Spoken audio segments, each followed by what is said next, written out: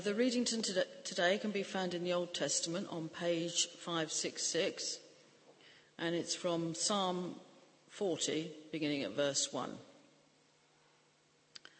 I waited patiently for the Lord. He turned to me and heard my cry. He lifted me out of the slimy pit, out of the mud and mire. He set my feet on a rock and gave me a firm place to stand. He put a new song in my mouth, a hymn of praise to our God. Many will see and fear the Lord and put their trust in him.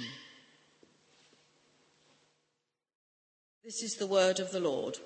Thanks be to God. The second reading is taken from Romans 12, verses 1 to 10, and can be found on page 1139 of the Church Bibles.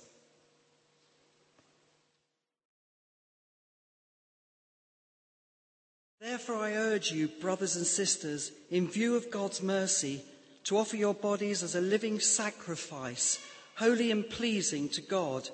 This is your true and proper worship. Do not conform to the pattern of this world, but be transformed by the renewing of your mind.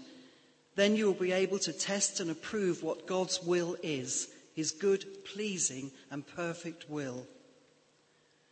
For by the grace given me, I say to every one of you, do not think of yourself more highly than you ought, but rather think of yourself with sober judgment in accordance with the faith God has distributed to each of you. For just as each of us has one body with many members, and these members do not have all the same functions, so in Christ we, though many, form one body, and each member belongs to all the others. We have different gifts according to the grace given to each of us. If your gift is prophesying, then prophesy in accordance with your faith. If it is serving, then serve. If it is teaching, then teach. If it is to encourage, then give encouragement. If it is giving, then give generously. If it is to lead, do it diligently. If it is to show mercy, do it cheerfully. Love must be sincere. Hate what is evil, cling to what is good. Be devoted to one another in love. Honour one another above yourselves. This is the word of the Lord. So, loving God, thank you for your word to us this morning. May you crack open those places in us that need to be softened to hear what your word is saying to us this morning. And may you build us up. In Jesus' name we pray. Amen. So over the next few weeks, we're going to do a short series, which is interrupted next week, but begins today, on mind, body, spirit. So today we're thinking about mind. And then in 2 weeks' time, body and then spirit. And just looking a little bit at what Scripture and the Christian tradition and faith says about these aspects of what it means to be human and how that speaks into what our experience of being human is today, especially within our Christian discipleship. So I'm going to talk a little bit today.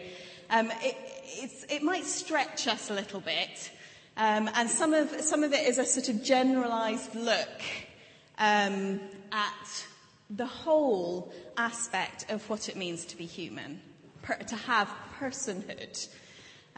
So you know, if you need to wake up, move yourselves around, you know, keep your brain active.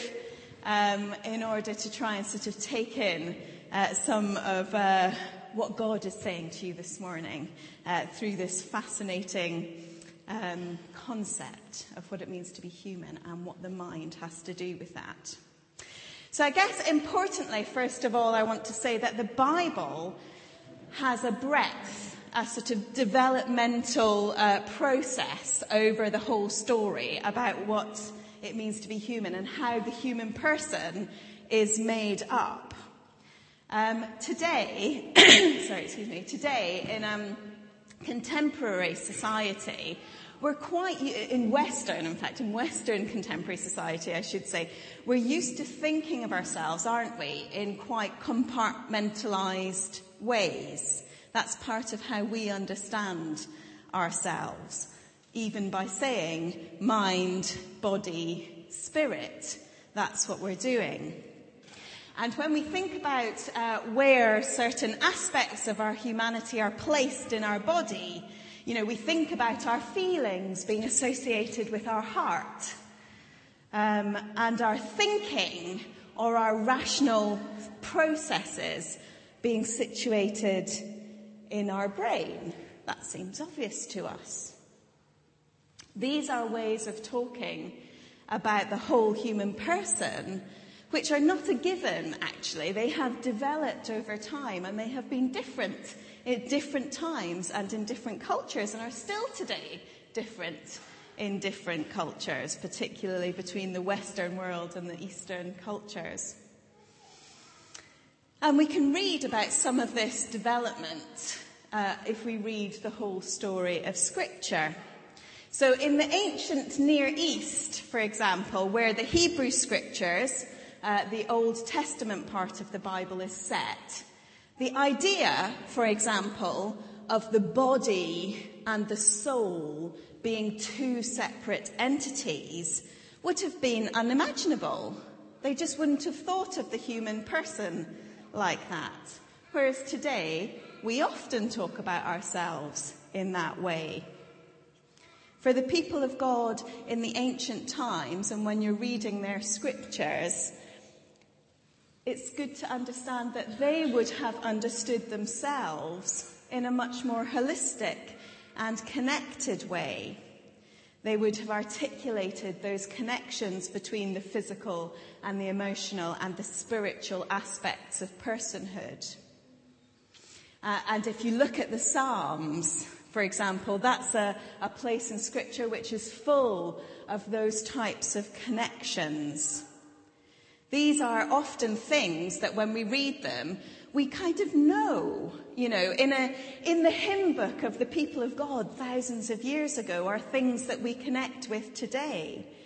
So, for example, we know that in our physical bodies, if we lift our head up, if we're standing like this, and we're standing like, we say, no, I'm going to stand like this, I'm going to lift my head up, I'm going to lift my eyes up. Emotionally, we feel better. We feel stronger. Often, if our emotions are feeling upset in some way, then physically our body droops. And if we then choose to lift our head up, it can have an effect. Chemical pathways are initiated to stimulate things in our emotions. These things are connected, and the people of the ancient times had a way of articulating that, not in the same way that we might today, but it was there. Raising our eyes. So in the Psalms, there's lots of, and we sing it sometime, lift your eyes up, raising your head, raising your eyes to God. Where does my help come from?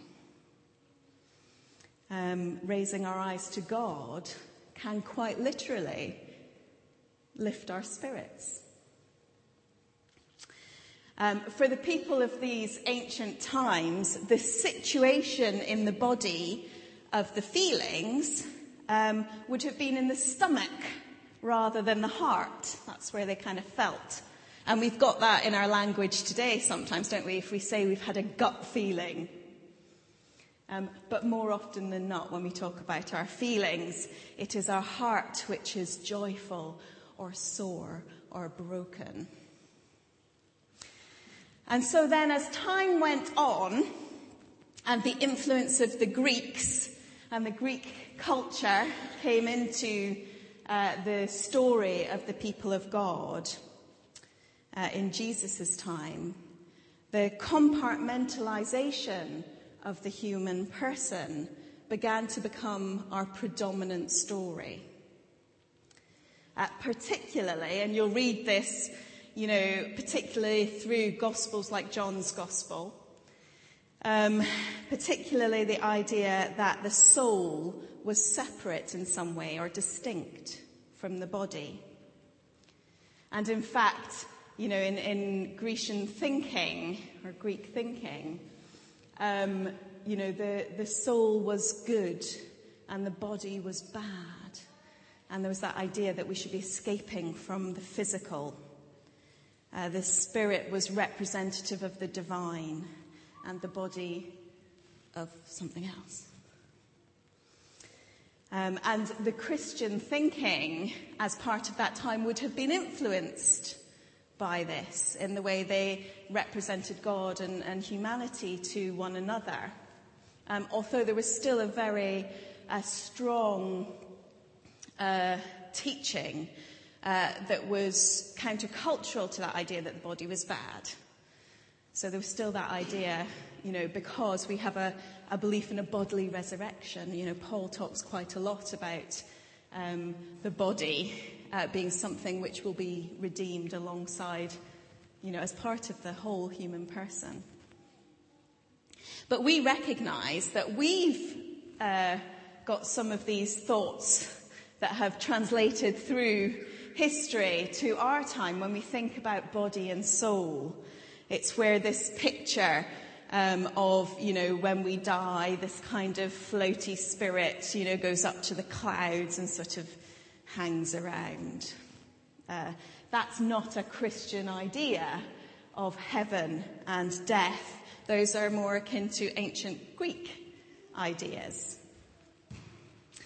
And then as time went on in the West, we took these ideas from the Greeks, and in particular in the Middle Ages in Christian thinking, the predominant idea of what a human being is that we are made in the image of God in Christian thinking. But that began to be, what does it mean to be made in the image of God? And the predominant idea was that we could think. We could be rational. That was what it meant to be, they said, for us to be made in the image of God. And in the West, later on, we had the Renaissance and the Enlightenment period. And this had a serious effect on how we understood ourselves. And so as it moved along, the mind became almost entirely where people thought that a person exists. And the famous philosopher Descartes says, "I think, therefore I am." Not "I feel, therefore I am," or just "I am, therefore I am," but "I think, therefore I am." A statement that has resonated throughout history, that our value and our being is entirely situated in the mind.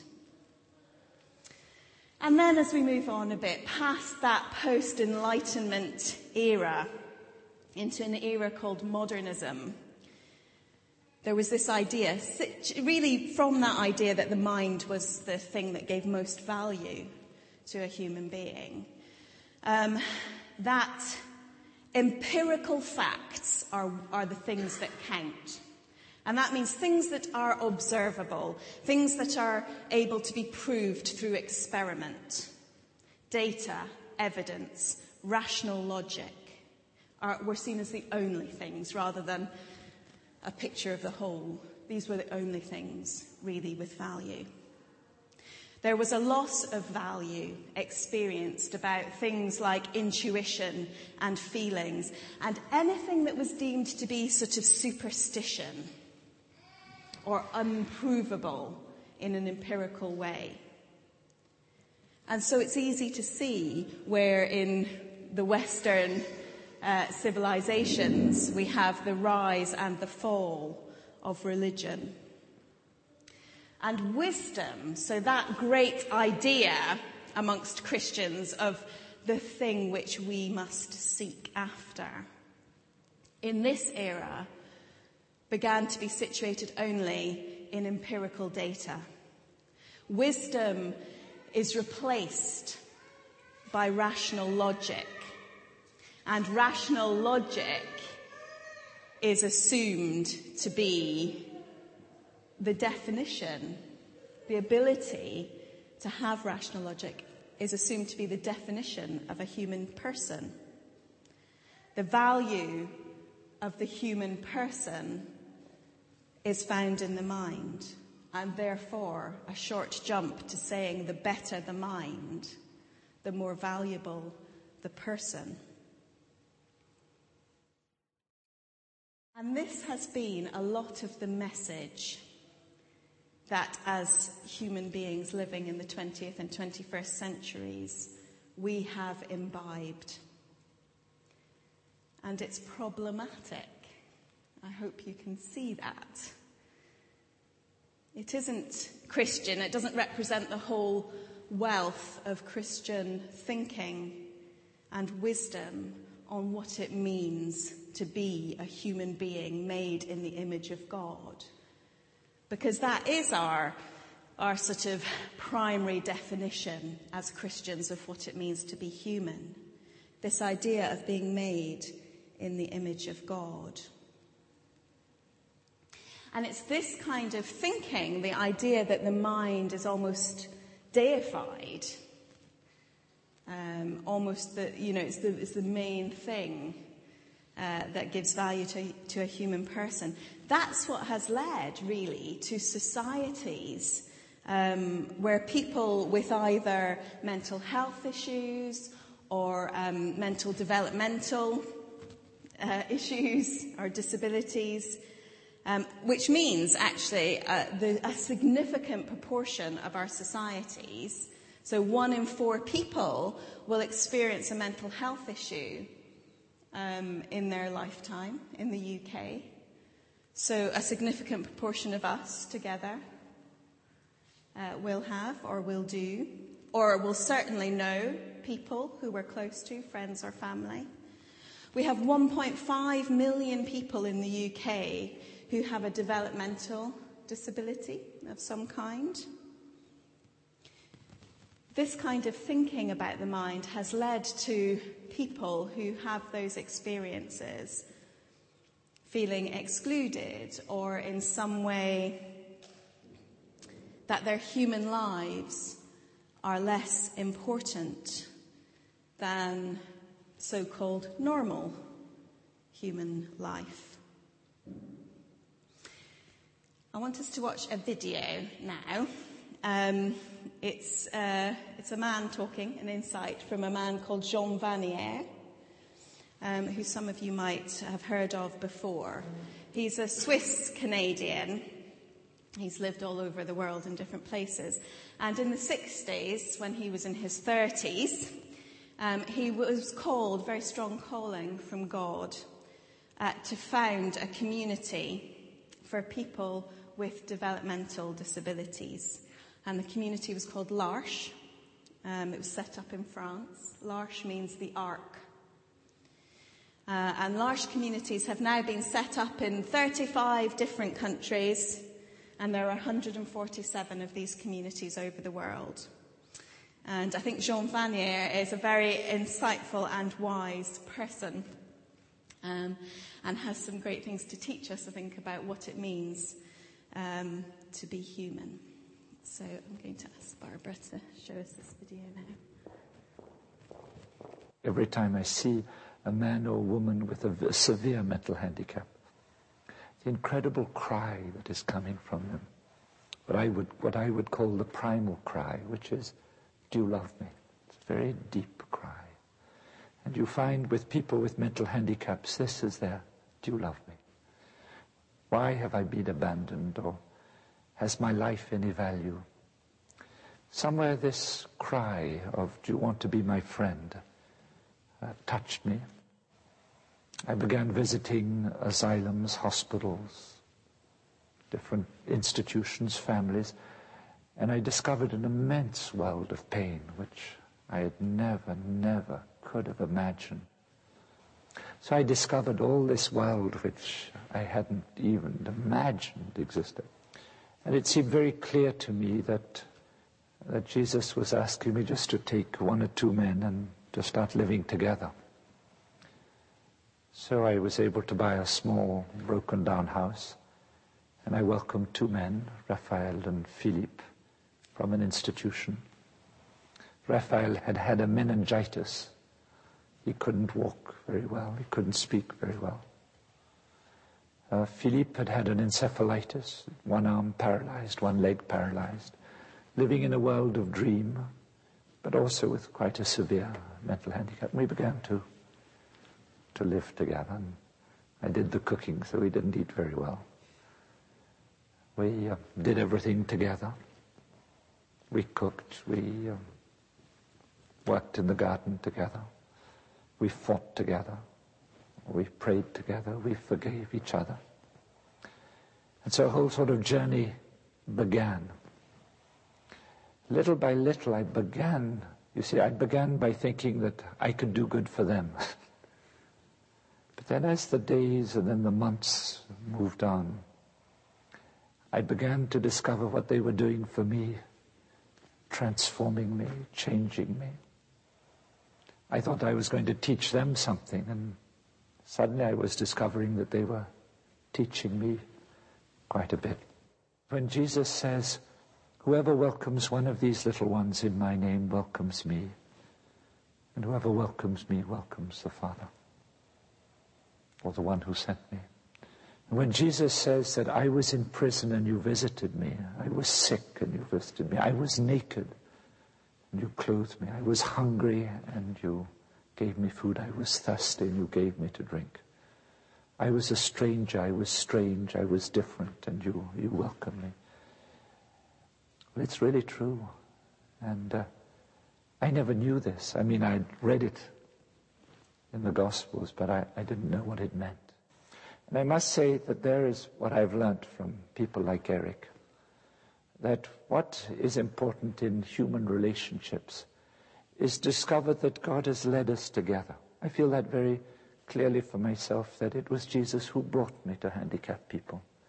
And I know the day that I welcomed Raphael and Philippe, I knew, and I know today, that it was an irreversible act. That in welcoming Raphael and Philippe, it was a covenant that I was entering into.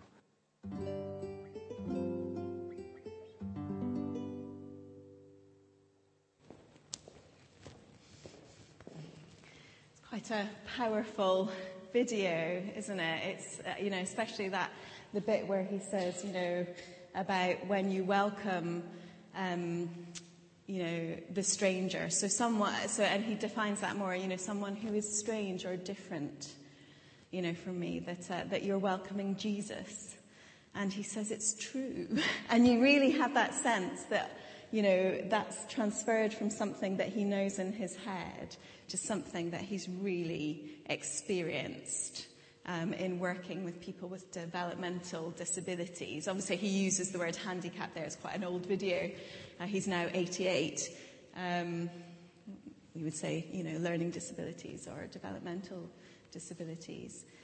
That sort of real sense of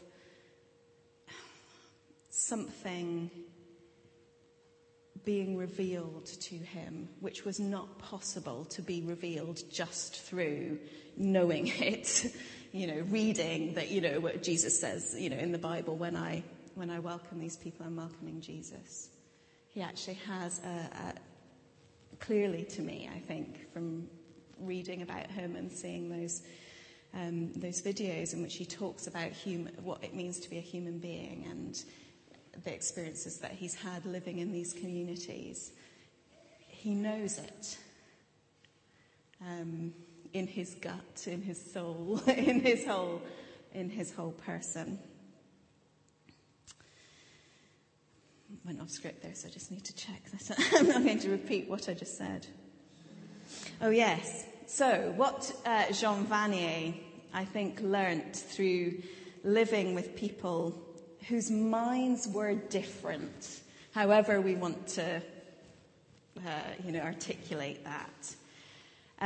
He thought, in a way he was right, that as a good, loving Christian man, he was helping them. Because we're taught, aren't we, that we are the ones who are normal. We have the normal minds and up to a point. And therefore, we are the ones who help the ones who are not normal, in whichever way we deem them not to be normal. He thought he was helping them. And he found it to be the other way around most deeply. He was helping them, but actually the most significant interaction there was them helping him. In them, he received something of who God was, saw something of God in those people, something that he wouldn't have seen had those been people that he did not interact with. That in fact, to exclude and diminish the humanity, to think of as less those people who have different minds, would be both to diminish his experience of God, to make his image of God smaller, and also that human experience to not be able to recognize that actually the people who thought he was helping and who were helping him had a significant part to play in the whole human endeavor, human community together. Not so very long ago, we used to put people who had mental health issues or disabilities away. It's not so very long ago that we did that. Normally kind of literally outside the village. Because we didn't want to suffer them. And what we didn't realize that we were doing in doing that is that we grew this smaller, the opposite way, understanding of what it is to be human and what it means to be made in the image of God. Because actually that idea of the image of God is so much more than that we can think rationally. I mean, that's a gift. I don't want to, dismiss that. That's a gift to be able to think and reflect. But being made in the image of God, I think, has something much more to do with living in social interaction and in community with one another. Because God himself is a community, Father, Son, and Spirit. That's the essence of who God is. And so us living in community together, learning from one another, learning something about God that you know and that I can only know through you, because your understanding of God will always be slightly different to mine. And if we put people away who are different, then we quite literally will just have simply fewer examples among us to learn from about what it looks like. And the danger is we begin to tell ourselves that normal human beings come within a particular spectrum, and which we are thankfully bang in the middle of. Phew, good for us. And if we think that this type of thinking is so very far away, we need only to look at the contemporary conversation going on, particularly about Down syndrome. I mean, did people see the documentary recently, this week? Sally Phillips, who has a son with Down syndrome, did a documentary, which I really recommend going to iPlayer and looking at, watching if you haven't. It's this conversation about rates of termination in pregnancies when people discover the baby has Down syndrome. There's a real potential into the future that we won't have any more people with Down syndrome. I don't know what you think about that. It's a really tough thing to have to think about. But what Sally was saying in the documentary is Down syndrome people are a type of people, and she has learnt from her son things that she would not have been able to learn. Was this not the type of child that he is? I don't want to simplify that conversation, but it's really important for us to have those conversations. Jean Vanier, in the work that he has done and the insights and wisdom that he has, explodes, I think, the myth that only certain types of human beings are made in the image of God, can reflect God to others, and can be an important, significant part of human community. And in fact, I think he is saying that in his own experience, the people who he has lived with have, because of the very fact of their different minds, sometimes been more easily able to reflect something of God. Perhaps they're less defended. In the Romans passage that was read, St. Paul says, "Do not be conformed to this world, but be transformed by the renewing of your minds, so that you may discern what is the will of God, what is good and acceptable and perfect." For Paul, our minds are renewed in Christ in order to do God's will.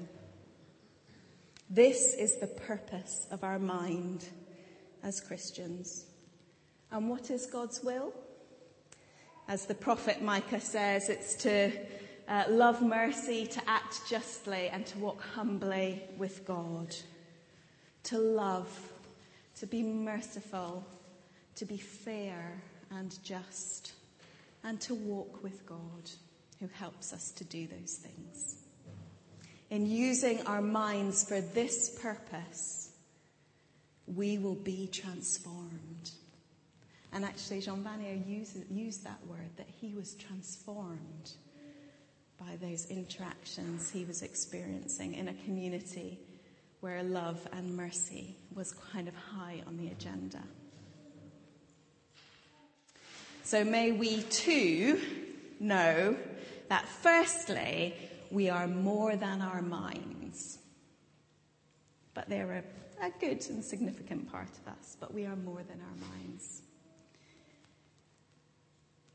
And that the true measure of our minds is in being those who love abundantly, who care for the oppressed, so that we seek justice for those who don't have a voice, and that we walk closely with God.